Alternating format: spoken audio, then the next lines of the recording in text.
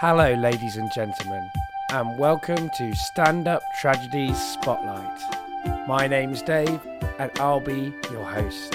In episode 2, we're going to focus on Richard Tyrone Jones, who performed an extract of his one-man show Richard Tyrone Jones Has a Big Heart at the last of the stand-up tragedy shows that we did at the Leicester Square Theatre.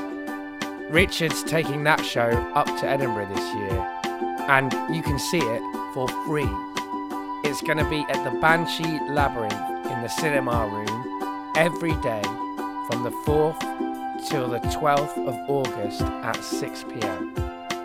He's also comparing Utter Nori at the Royal Oak on the 4th of August at midday, which will feature both Superbard and James McKay, who've also been at Stand Up Tragedy and are both really excellent. And also, special mention to Lucy Ayrton, who I haven't had at Stand Up Tragedy yet, but I really hope to have in the future. Richard Tyrone Jones is doing loads of other things up at Edinburgh, so the best ways to find out about them are probably to either follow him on Twitter, which is at RTJPoet, or go along to his website, www.richardtyronejones.com, and check out all of that stuff. Before we go on with the show, just one quick last thing to say. I'm still looking for someone to put together a theme tune for these spotlights. I'm sure I'll get round to it eventually, but I'm very busy at the moment. So if you're a musician and you're listening to this, please feel free to put something together for me.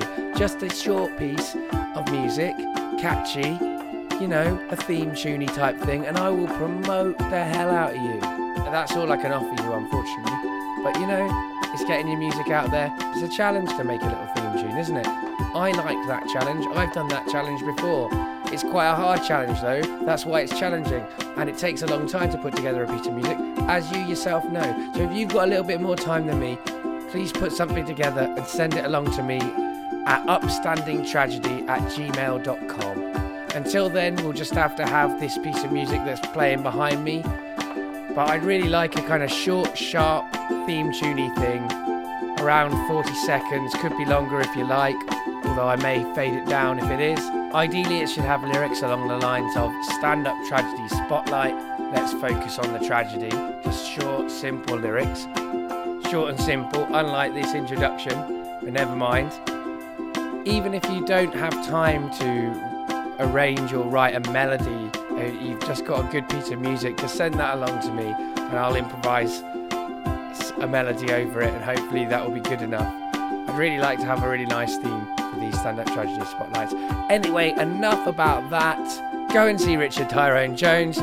He's really excellent, as you're just about to hear, as we get on with the show.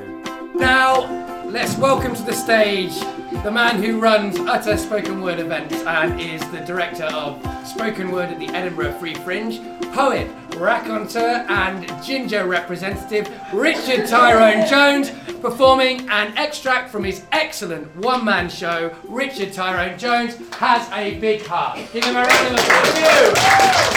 Thank you, Stand Up Tragedy.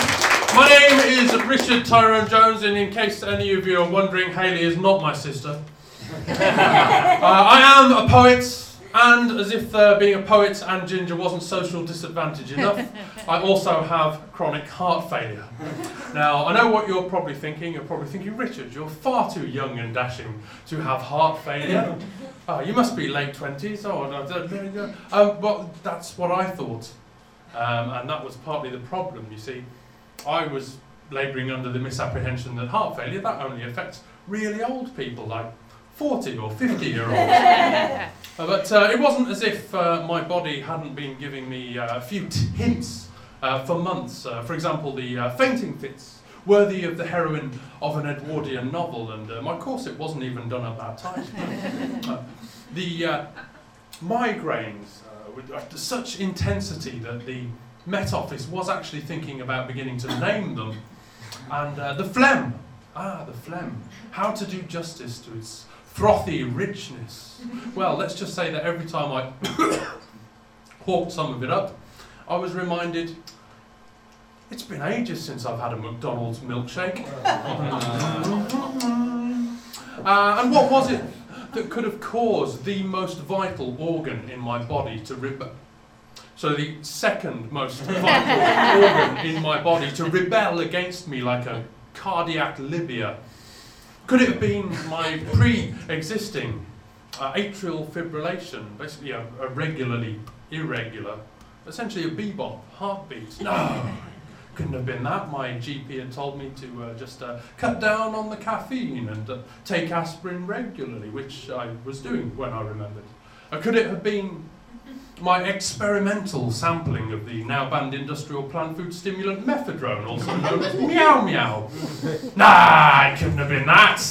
I was always careful only to ingest just enough to annoy the Daily Mail, and no more. Could it have been the fact that to mark my 30th birthday, 1 month before I was hospitalised, I actually held my own mock funeral, with me lying motionless in a coffin throughout, flanked on either side by women in black holding aloft fatherless gingered children, with hymns, tributes from friends, flowers, and a surprisingly convincing vicar.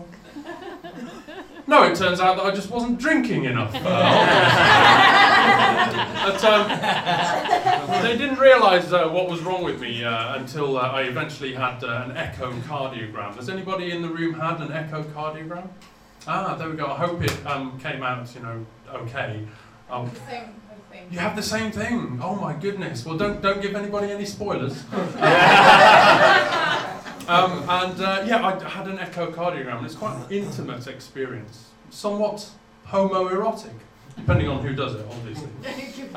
Somehow religious, because it was the first time that I'd ever looked inside my own body, and definitely reminiscent of the 1986 Dennis Quaid film Inner Space.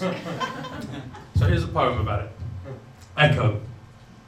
Strong black hands in thin white gloves grease my chest and apply the probe. Like gazing down into a modernist cathedral. From the atrial vaults we see the flapping tapestries of the mitral valves like spastic butterflies, or the clapping of white Baptists who can't quite keep in time.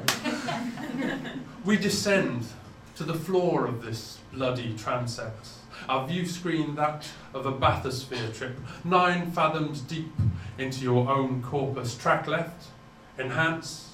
I imagine Dante in a submarine, battling an exosuited henchman.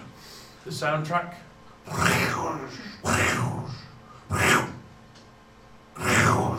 A wobble board, digitized, a clashing red blood cell tide. Was that a cross on the wall? An elder priest walks in and advises, I'd take a look at that again. It's no cross, more like a puckered anus blowing us a kiss, a roadblock, a crater, a heart attack in training, a stroke gestating. In my mind's ear, I hear the guy whisper, blood clot. It's a grainy picture, but it's black and white. I won't be going to that party tonight. Of course, the echocardiographer didn't really whisper blood clot. That would have been incredibly unprofessional, not to mention racially stereotypical as well. But I did next see a rather effete doctor who seemed to enjoy kind of comfortingly patting my leg just a bit too much. Perhaps he was just trying to distract my attention away from the fact that he was telling me that, yes, I had this clot inside my atrium which could break off and cause a heart attack or a stroke elsewhere in my body, and that I'd have to be admitted. I thought, this is going to be the worst health news that I'm going to have for a very long time. That will teach me. Because he then went on to describe how my heart had also become dilated, stretched by just 2 centimetres, but your heart is only actually the size of a fist anyway. The fist and my centre was unclenching. And so, into hospital and put on lots of enzyme inhibitors, which affect your ability to speak, and beta blockers to hopefully kind of calm your heart down and stop it from damaging itself. But Oh, yeah, so many fond hospital memories to share with you. Guys in the audience, if any of you think that, if you've seen Carry On Doctor and think that being so weak that you actually have to pass your motions into what's essentially a papier-mâché hat and then have your posterior attended to by a nurse, no matter how buxom she is, and she was very buxom, if you think that that is in any way an erotic experience, you are wrong. Especially when the nurse in question doesn't actually do that thorough a job of cleansing your anal cleft of the, by now, frankly, orange, wet cement-like aki-moo-moo. That's the correct scientific term for diarrhea, aki-moo-moo. And here's another tip, saying to that nurse, as she attends to your posterior, "Oh, some guys would probably get off on something like this, but not me, I can assure you." It's probably not going to reassure her, to be quite honest. But despite all of these problems, I was beginning to feel slightly better. That was until they made the mistake of sending in an incongruously foxy Italian-American medical student to take my case history. Well, you can guess what happened when I tell you that the title of this poem is Heartstopper. The wards, tourniquets, sport smiling cartoon Draculas. All night, old men's alarms have burst my dreams. A med student, red-nailed, raven-haired, immaculate, asks so many questions, it's like she wants to date me. She reads my wrist with slow, sharp-clawed precision, then joins the rounds. If I were well, I'd love to rip her skirt off. And at that thought, dark lightning strikes my chest. Sweat-drenched, I pour for oxygen, panic button, it's like my plug's been pulled. Good timing. And that has made me slightly forget what came next. It's like... Oh, hang on, I'll start that again. It's only 2 minutes anyway. Right. The wards, tourniquets, sport smiling, cartoon Draculas. All night, old men's alarms have burst my dreams. A med student, red-nailed, raven-haired, immaculate, asks so many questions, it's like she wants to date me.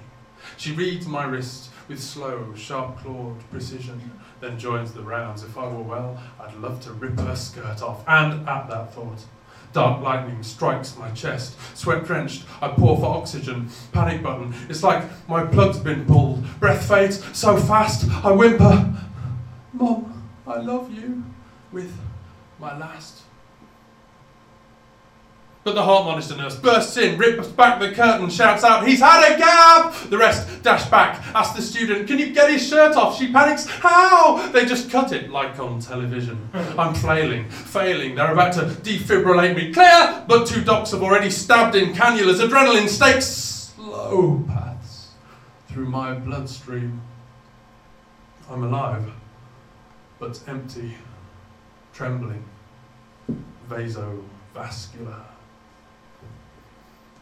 Well, the good thing about that episode was that they gave me my own room to recover in, shaking like a hostage.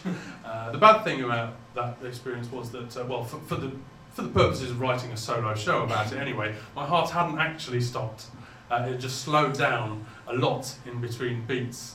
So I'm not sure if that means that I do get to boast, "Yeah, I almost died," or just, "Yeah, I almost died."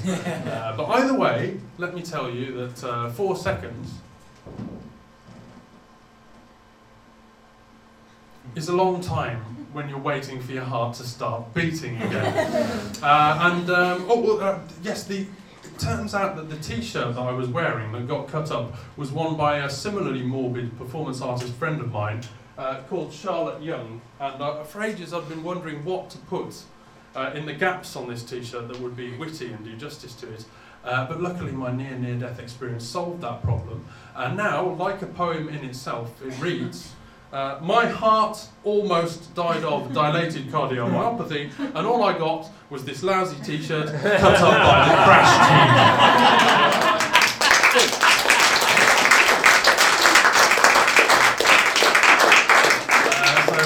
I'm doing a preview of my show, Richard Tyrone Jones's Big Heart, at the very hospital that saved my life, the Royal Free, on Friday the 15th of June at 4 p.m. So that's 4 p.m, it's during working hours, so please do take a flyer off me if you can make it.